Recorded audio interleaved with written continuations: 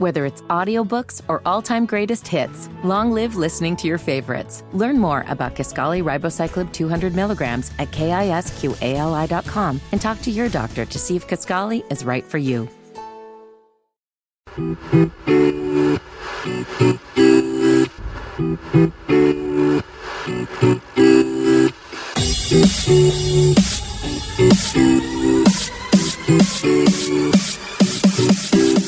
It's Crown Corner as we get you a recap of what happened against CF Montreal as Charlotte FC took a 0-0 draw in that contest on Saturday, and now once again we'll have a little bit of a break off of a draw to kind of recalibrate and rethink some things. Christian Lattanzio seemed pretty miffed in his post-match comments, calling the players basically his sons, but saying that, they need to be necessarily different and better when it comes to their finishing. And I think it kind of mirrors the frustration that you and I had watching it, Jess, because I think more and more we saw Jonathan Sirois played a great game, full marks to him, but I think the greater frustration is that we just really couldn't get anything going on the offensive end from a finishing standpoint.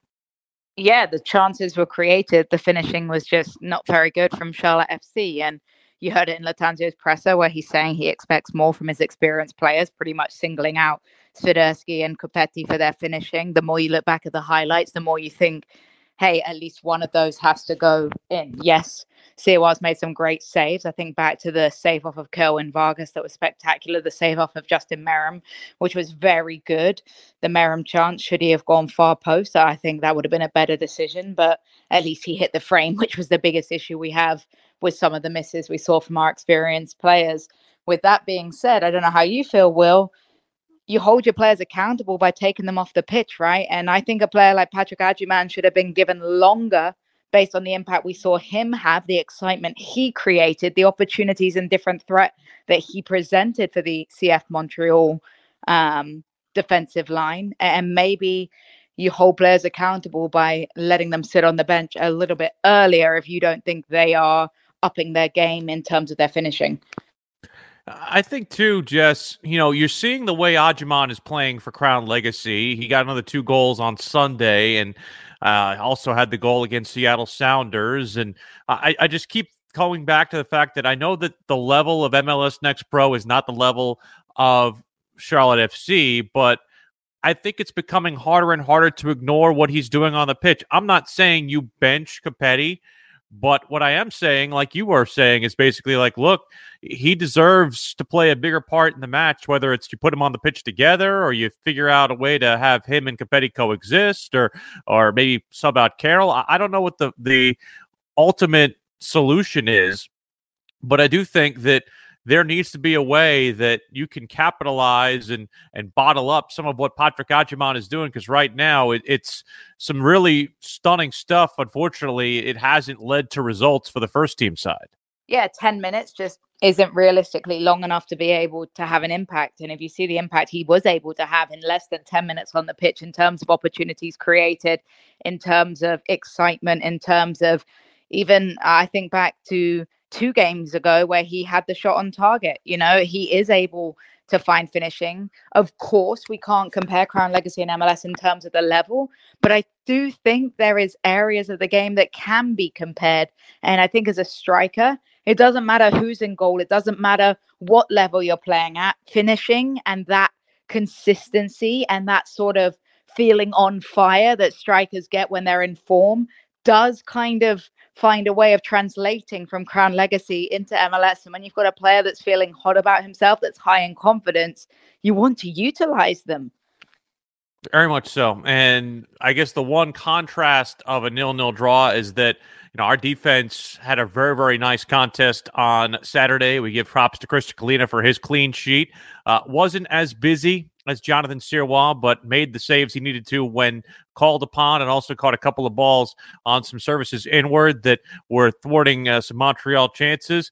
I just noticed an organization back there, and I think a lot of that's due to Derek Jones being back in the lineup. And I wasn't necessarily always sold on the Derek Jones as center back experience. I think that early on there was some growing pains, but I almost kind of feel more confident with that than some of the other moves that we've made there. Not to at least take about the fact that Edilson Malanda definitely is strong back there, and hopefully Adilson's not out too long with the injury that he took in training earlier this week. But, to me, DJ being back there is incredibly solid, and if it involves an opportunity to get Arfield when he is able to play on the team on Wednesday the 5th and Westwood on the field together alongside him, I almost feel like that could be a real great lockdown option for Charlotte FC.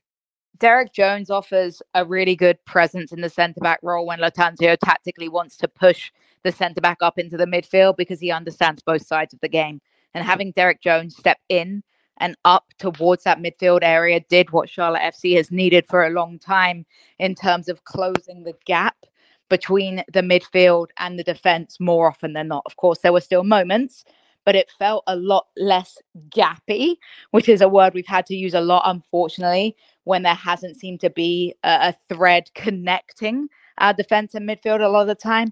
Derek Jones was able to create that connection more effectively, and I don't think it's a coincidence that we had a clean sheet in this match. Looking, obviously, at the next couple of days that they will have without a match, I'm sure they're going to do a lot of that mixing of the squads thing that Christian Lattanzio likes to do, and I think we have to kind of see exactly where our best 11 sits right now. I think that there's still some debate up on that, especially with the fact that you still have had some injuries affecting the team. Mentioned Malanda earlier, and we'll see whether or not he ends up coming back here after a couple of weeks. But if Kamil Józwiak is able to get himself back to being 90 minutes fit, I'd like to see him back in there in that starting lineup just because we really haven't seen much from Kerwin Vargas aside from a couple of long-distance chances. I'd really like to see Kamil from the start. And like I mentioned before, Arfield and Westwood, I think, could make a pretty tidy combo in the midfield, not to take away from what Ben Bender did in the brace earlier last week against New York Red Bulls, but we didn't necessarily feel him as much in the Saturday match. Yeah, for Kerwin, I described it, I think, in the pregame show. What we've seen from Kerwin, unfortunately, is against certain oppositions, he's able to really shine. And unfortunately, in more physical games, in more testing battles, he doesn't contribute as much in the way that Lattanzio expects his wingers to do on the defensive side of the ball. I'm a big fan of the way Kerwin Vargas plays, but I think at times he demonstrates his youthful inexperience, maybe with the way his head goes in and out of the game, the way that his confidence takes a bit of a shaking now and then. But we also know he has an exciting eye for goal and isn't afraid to take a shot. But sometimes that can be a great attribute to have off of the bench. What Józwiak gives you is that purpose and understanding of the fullback role from when he's played it in the national team. So he has that defensive capability when he plays on the wing. It was not a coincidence that he played on the right-hand side of midfield when we knew that Montreal wanted to attack down their left-hand side so much. And when Kamil was in, it felt like less opportunities went begging for Montreal because we were able to have the defensive side of the game coming from our wingers. Eventually, they very much did keep them kind of cut off at the pass once Kamil entered the game for Charlotte FC. How would you fix or attempt to fix the Enzo issue? Just because I think from his perspective right now, I don't know if it's a service issue like we've talked about with him and Carroll over the course of the season. I know he had a chance that I think he'd want to have back, but how do you kind of, I guess, solve the curious case of Enzo Copetti right now? I think it's extremely difficult because he has his flashes of brilliance. I think back to that lone run against Montreal where he was able to power through 3-4 different challenges, showed his strength, showed his footwork, showed his willingness and determination. But those moments are unfortunately few and far in between. And a lot of that's to do with his lack of service. But some of that is also to do with the fact when he does get his moments, he hasn't been able to finish them right now. I think you've got to be doing a lot of confidence building, shooting practices in your practice and the time you have between these games. And I think you have to talk to him and tell him what the expectations are. Lattanzio was very vocal in his press conference, and Lattanzio needs to continue to, if you can say that to the press, you've also got to be saying that to the individual players. And I'm sure Lattanzio is. I'm sure he is the sort of manager that is willing to have those difficult conversations for the benefit of the team. But it's also a level of accountability, right? It's all well and good to tell a player, hey, we need more from you. We need you to do better. There has to be a follow through if that is not improved, because otherwise it's just words, right? You have to show that accountability, and perhaps it is a 60th minute substitute, a 45-minute substitute. We saw Patrick Agyemang get substituted in his first start in 45 minutes, right? So we know that's something Lattanzio is capable of. We saw Hamady Diop get substituted after being a substitute. So Lattanzio's not afraid to use his substitutions as a way to send a message. And perhaps it's a message that Enzo Capetti may need if he's not able to show what he can do consistently.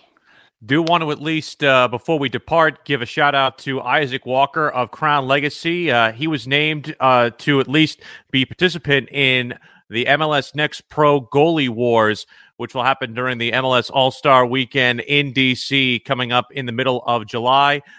Damian Lass of Austin FC, Ben Martino of Huntsville City, and Xavier Valdez of Houston Dynamo 2 will be alongside Walker for basically a one-on-one single elimination competition during 3 90-second rounds. Each goalkeeper will defend his own net while trying to score on his opponent by throwing, kicking, or drop kicking the ball. It should be an interesting competition. And Jess, as somebody who is always a part of the goalkeeper union, I'm curious to see not only your thoughts about this competition, but what kind of role Isaac can play in possibly winning it.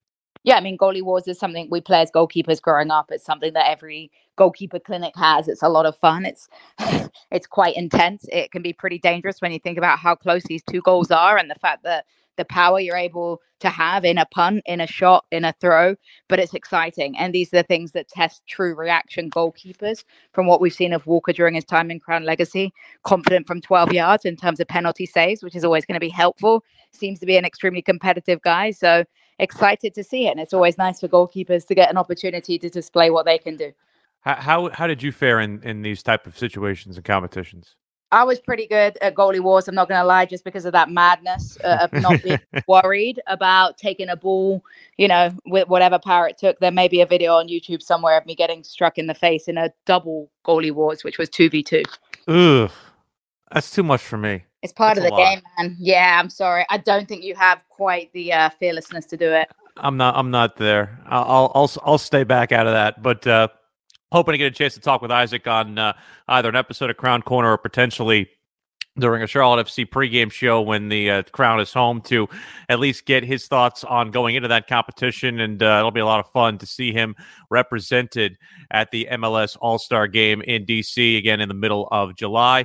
Hope you enjoyed this episode of Crown Corner. Hopefully we will get a couple of restful opportunities here over the next couple of days and weeks and get you ready for a week from Wednesday when Charlotte FC takes on NYCFC. Jess, always appreciate it. Thank you so much. Looking forward to a little bit of a rest before 3 points for the Crown. We'll try and get Charlotte FC an opportunity to do that in the tri-state area coming up next weekend, a week from Wednesday on the 5th of July. You can hear it all on the Charlotte FC Radio Network. And be sure to like, subscribe, and rate Crown Corner wherever you get your podcasts.